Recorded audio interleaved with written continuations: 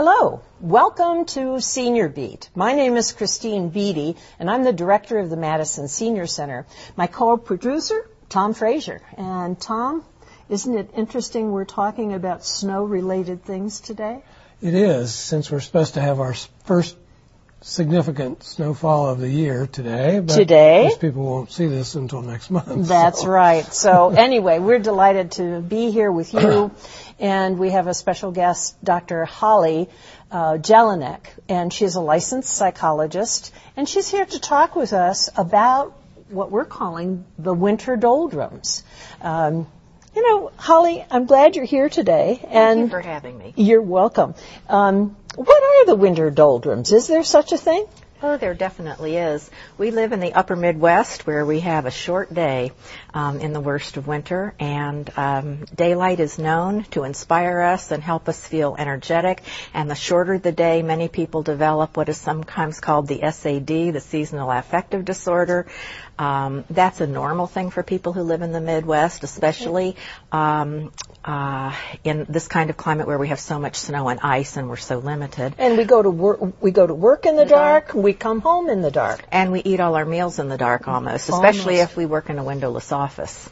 Like me. Mm-hmm. Exactly. So is the doldrums, is that depression? The doldrums is not necessarily depression. All of us experience a range of emotional affect during different seasons. Most people feel better in the summer, not all. There is a percentage that doesn't. And in the winter, a great many people feel slowed down, almost like a bear ready to hibernate. Okay. And some people attribute Christmas and the holidays to weight gain, but really sometimes it's the doldrums when there's nothing else to do but be locked in and have something to eat. So that's something to think about. Right, exactly. I find myself eating more in the wintertime. Do you?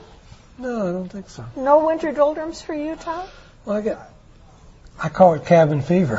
Oh, yeah. It comes on about February. Okay. Oh. Yeah, you're locked into one particular place for a long period of time. So when would we be advised to help a family member or a person that we notice is not their usual happy self? Well, one of the things we worry about is whether or not people are developing depression in the winter. It's not uncommon with or without being in a northern climate. And there is a difference between a blue day or a day with the doldrums and a consistent number of weeks or months where we can't get out of bed, we're not interested in speaking on the phone the way we usually do, we don't write letters anymore if we did that, maybe we've become what they call a couch potato and do nothing but watch reruns of 1970 TV programs. Usually if that's happening, the lack of interest tells us that something else is going on, that it's not just the doldrums. Right. Is there something that family members can do to change that behavior? Or? There are several things. The first is, if this has been going on for a short amount of time, to have a conversation to see if something else might be going on medically. Mm-hmm. Has the person's thyroid changed? Are they becoming so used to their heart medication that they're slowed down by it? There are a number of medications and medical illnesses that definitely will show similar symptoms to true clinical depression. So that's the first thing, is to screen out anything medical. Probably one would have to do that by going to one's physician or primary care provider to do that. And don't be afraid to ask for those tests. Yeah. Don't be afraid to ask to have your thyroid checked or your blood pressure medicine reevaluated. Or to say that you're feeling low. That you're not feeling yourself. I think that's, whatever yourself is, if you're not feeling it, something's wrong. Yeah. But I expect people kind of resist the idea of seeing a doctor or someone for help, just like Alzheimer's patients. They don't want to go get tested and find out that they have it. Mm-hmm. So is that similar to? Yes, it is. I think there's a certain amount of fear and stigma attached with the concept of depression. People think that it might mean that they're, and the word that's often used is crazy, but depression is not the same at all as it is for someone who may have the symptoms of hearing voices or seeing visions. These are not the same things at all. Depression medications are one of the most common medications prescribed in the world right now, and they're very effective in today's world. And so we live in a time where there are medications that are much much easier to take with many fewer side effects. And so I do encourage people to be less afraid. However, that being said, most people want to try something natural first. Mm-hmm. And so I say get up when the sun comes up. You know, open your windows. Don't keep the curtains shut. Maybe buy one of the natural light that is representative of sunlight. You have to check and make sure it's the real thing. A lot of things are sold in this area that aren't the real thing. You can get a prescription from your doctor, and sometimes Medicare even pays for this. Sometimes. Oh, I've seen like a light box. It's a box, or it's on a stick, or it's a lamp. Lots of different varieties. You can even get the kind that will wake you up in the morning with a little music. So whatever works, you know. But there are many things we can do. The other is to eat healthy, you know, to make sure we are eating our fruits and vegetables, even though we can't go to the farmer's market to buy them, and that we're eating a variety of foods, and that we are stimulating our taste buds. Food should taste good. And especially in the winter when we're more limited. Yeah, absolutely. And getting rest? Getting rest is critical. Any primary physician will tell you that sleep and rest would be at the bottom of the totem pole for anything that's important for good health. Sleep and rest and shelter and food, it's all on the base level. Without sleep, we can't do anything. Right. And sometimes people's sleep cycle can be affected by the change they worry about. They start worrying about using their daylight, and they want to get to sleep so they can get up early, and then they get into a place where they can't sleep, and that's counterproductive. It's, kind of a vicious cycle that starts happening. It can be. And then as soon as a person is not getting enough sleep, other things can happen that aren't so good. Right. Earlier you mentioned that there might be some kind of a correlation between depression and Alzheimer's. Yes, there's research now that shows that long-term untreated depression in adults can hasten the onset of Alzheimer's. Wow. Which is a very scary idea, but at the same time, we live in a time when depression can be treated. Not everyone needs medication. We were talking about that a few minutes ago. Sometimes people do well by having a confidant, having talk therapy, where they can be heard and say what they need to say if they're grieving the loss of their partner, or having to move to assisted living, or having to downsize, or do something that's part of what's normal in aging. Those things are normal, but the depression is not normal. It's not normal. It's its own thing, right? Yeah. It doesn't have to be, and it can be treated in many, many forms. And people can start with the lowest level. You can work on getting better sleep. You can work on eating well. You can reduce your caffeine. Be careful how much alcohol you consume. Then, if none of that helps, and you start crying every day, or have no interest in going outside, and you lose your sense of ability to initiate anything with anyone for anything, then you've probably moved closer to what might be depression, and then it's time for a medical evaluation. Right.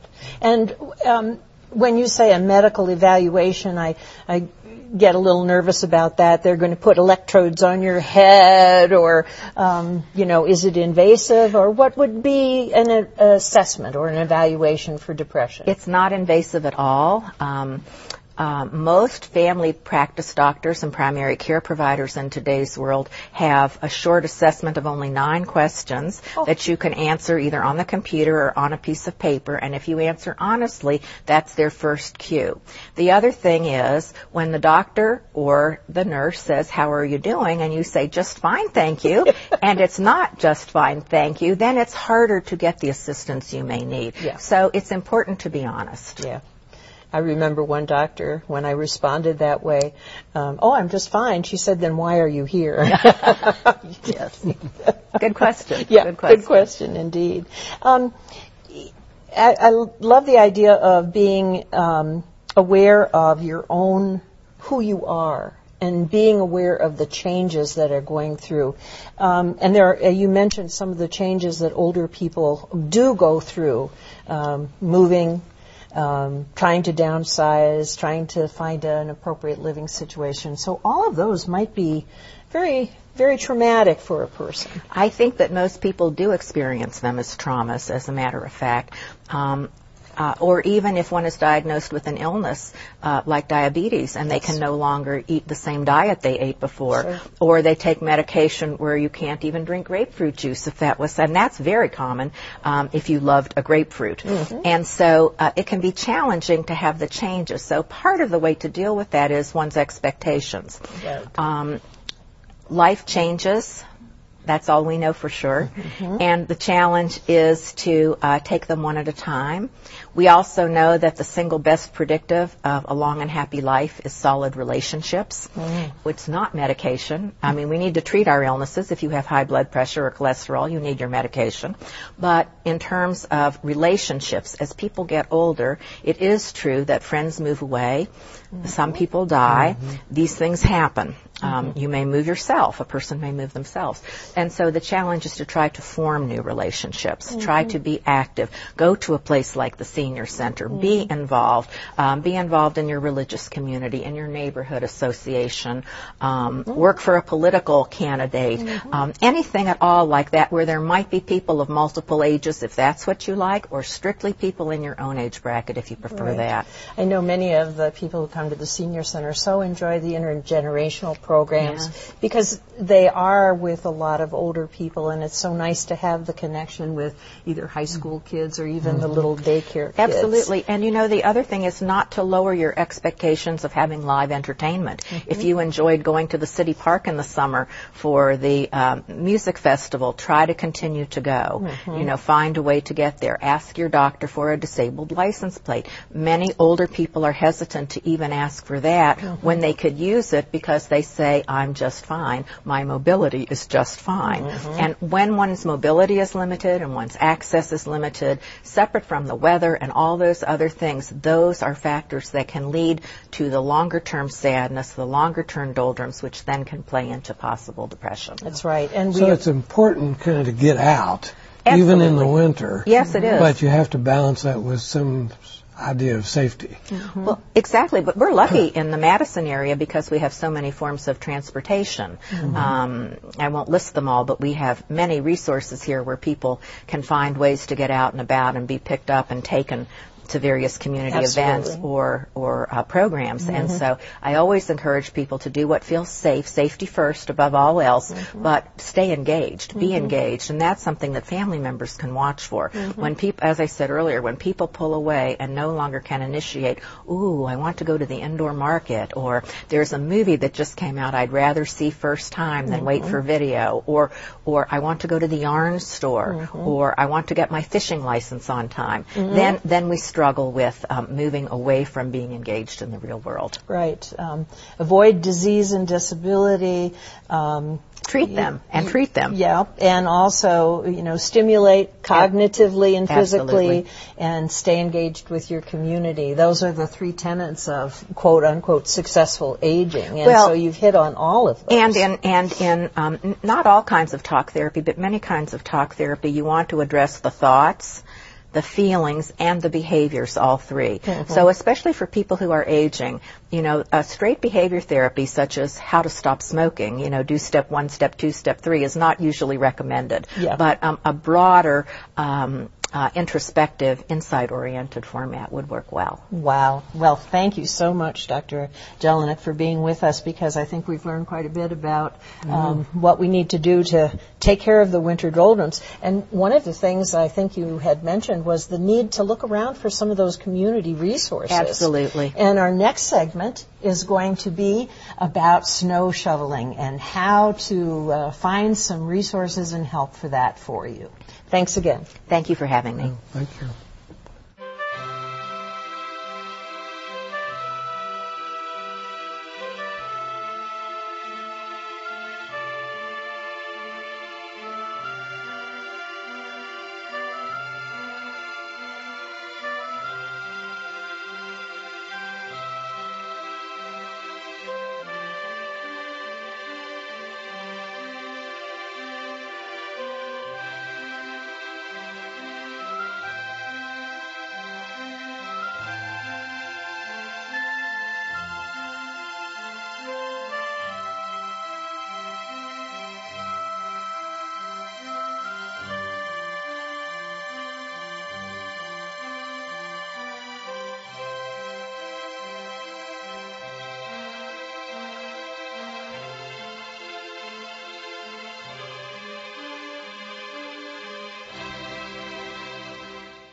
Welcome back to Senior Beat.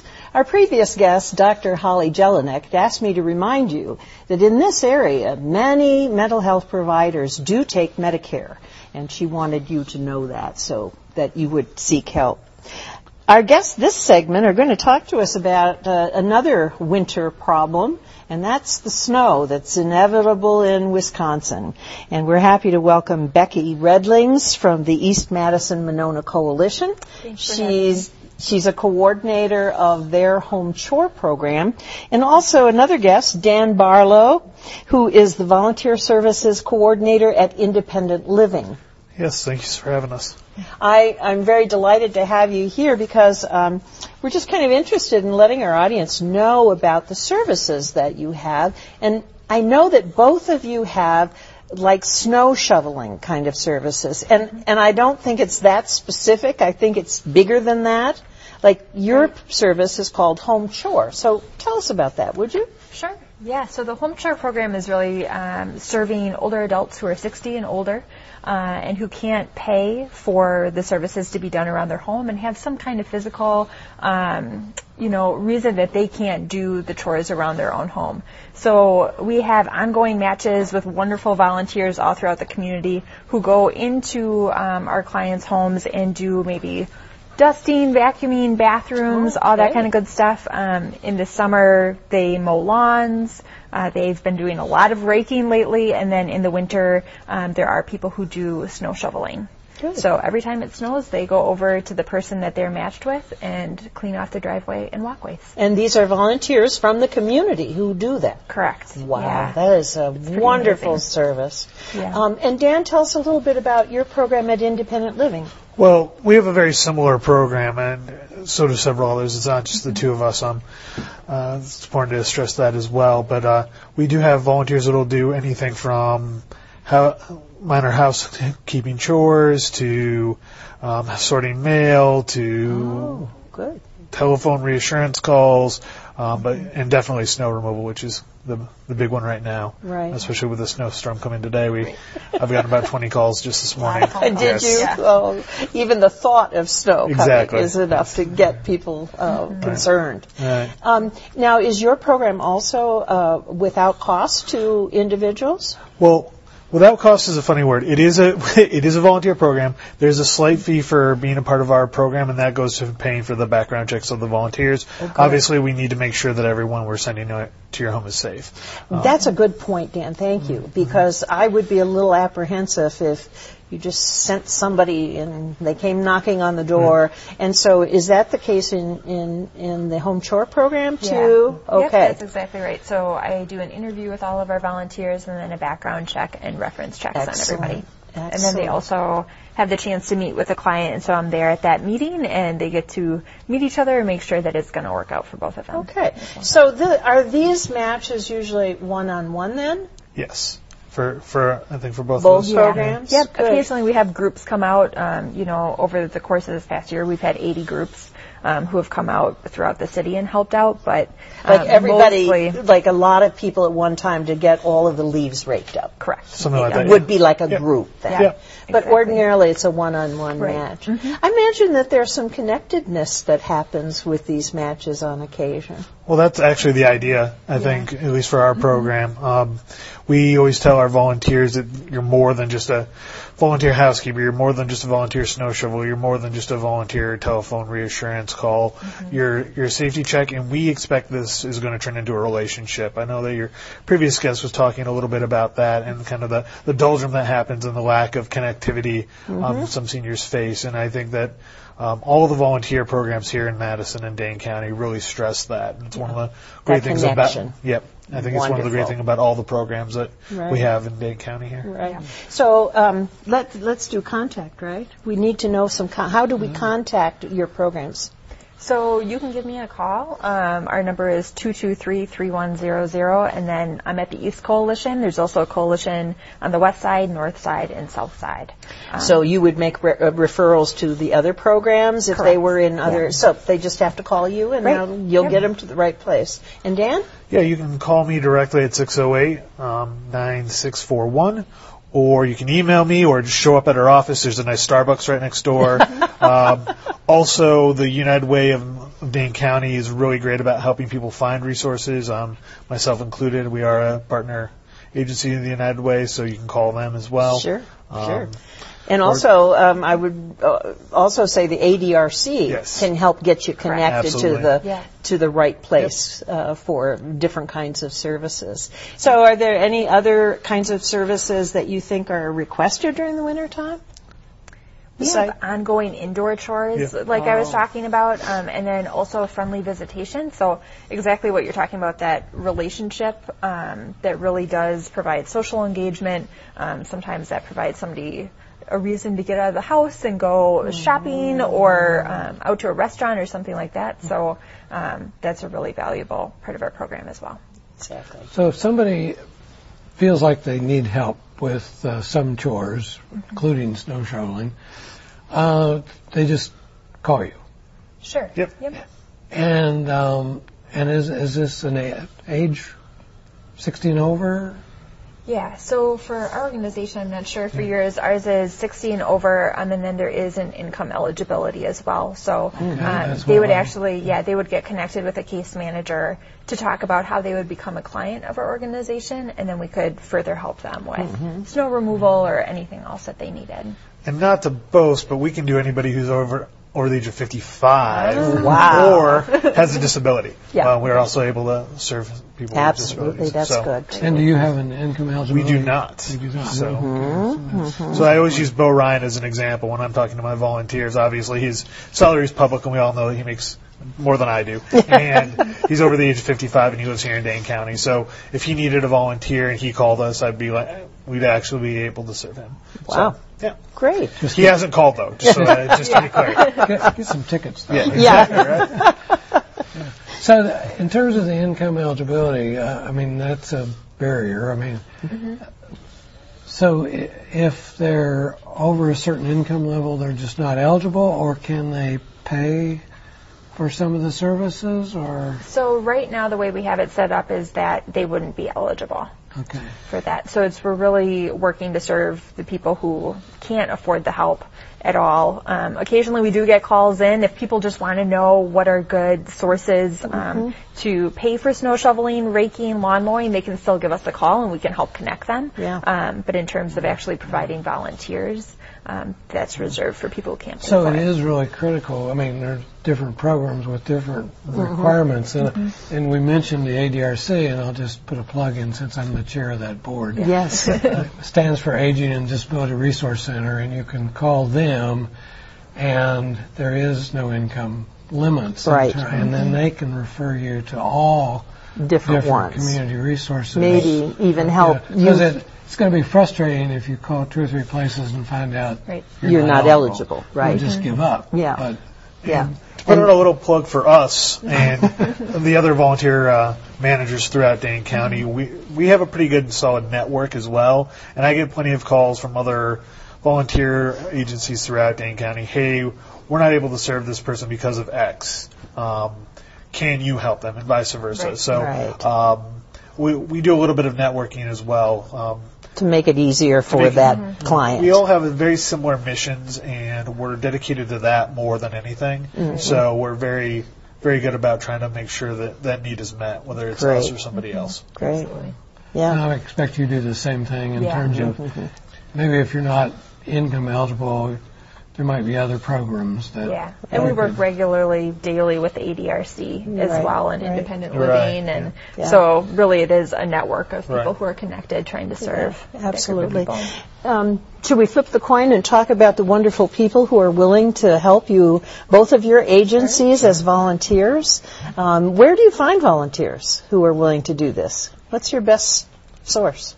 United Way has an amazing website called volunteeryourtime.org, and so we get a lot of people who find our postings on there. And then another website called Volunteer Match. And then also just from things like this out in the community, newspaper articles that get picked up. I'm also talking with groups, and so sometimes the high schools will get involved. Oh, that's exciting. A variety of places. Right. And churches. I always tell my volunteers about 1 in 4 people are just word of mouth. People who love our program, are excited about our mission, want to make sure needs are being met throughout Dane County. They'll come in. I always tell people, if you like our program, talk about us. If you dislike me, that's fine. Good, bad, say whatever you want. But that word of mouth is really critical for volunteers. Absolutely. Well, and I'm thinking, too, that for getting the word out to older adults who may be isolated, word of mouth also works. Absolutely. Because they hear about the service and then they want to know more, and maybe this program will help you both to get the word out on both sides of that coin, to be able to encourage people to volunteer. So what would you say is a common time commitment for one of your volunteers? It's all need based. I mean, obviously, somebody who has a small driveway, like 20 feet by 8 feet, and has a small or no sidewalk whatsoever, it's a 10, 20-minute thing, not a big deal. Other people we have multiple compound needs who need that snow shoveling, and that's one thing. But also, they can't lift their arms more than 50 degrees, so they can't change their bed linens. They can't take out their trash. They have multiple needs. Sometimes it's 2 or 3 volunteers, doing 2 or 3 hours a week.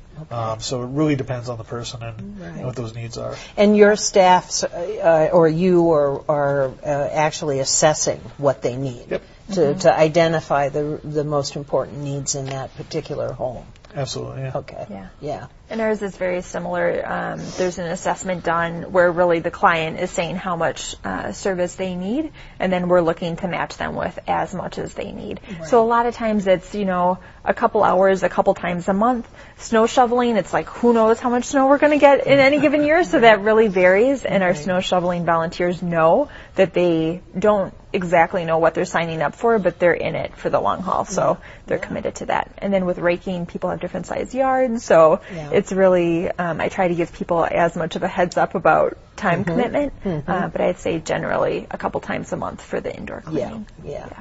Wonderful. What great services these are, and resources for people. Yeah. I imagine you get a lot of people who are saying, thank you, and appreciating that too. Are there some stories you want to tell us about?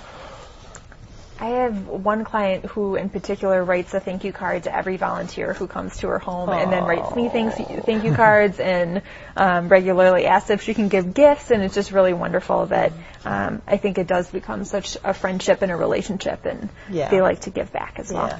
Well, again, let's get the contact information for both of you, these programs. Sure. Becky? So my phone number is 608-223-3100. Great. Mine is 608-268-9641 for a direct line to me. Wonderful.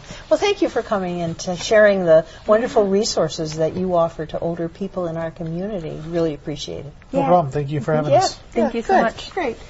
We'll see you next time on Senior Beat.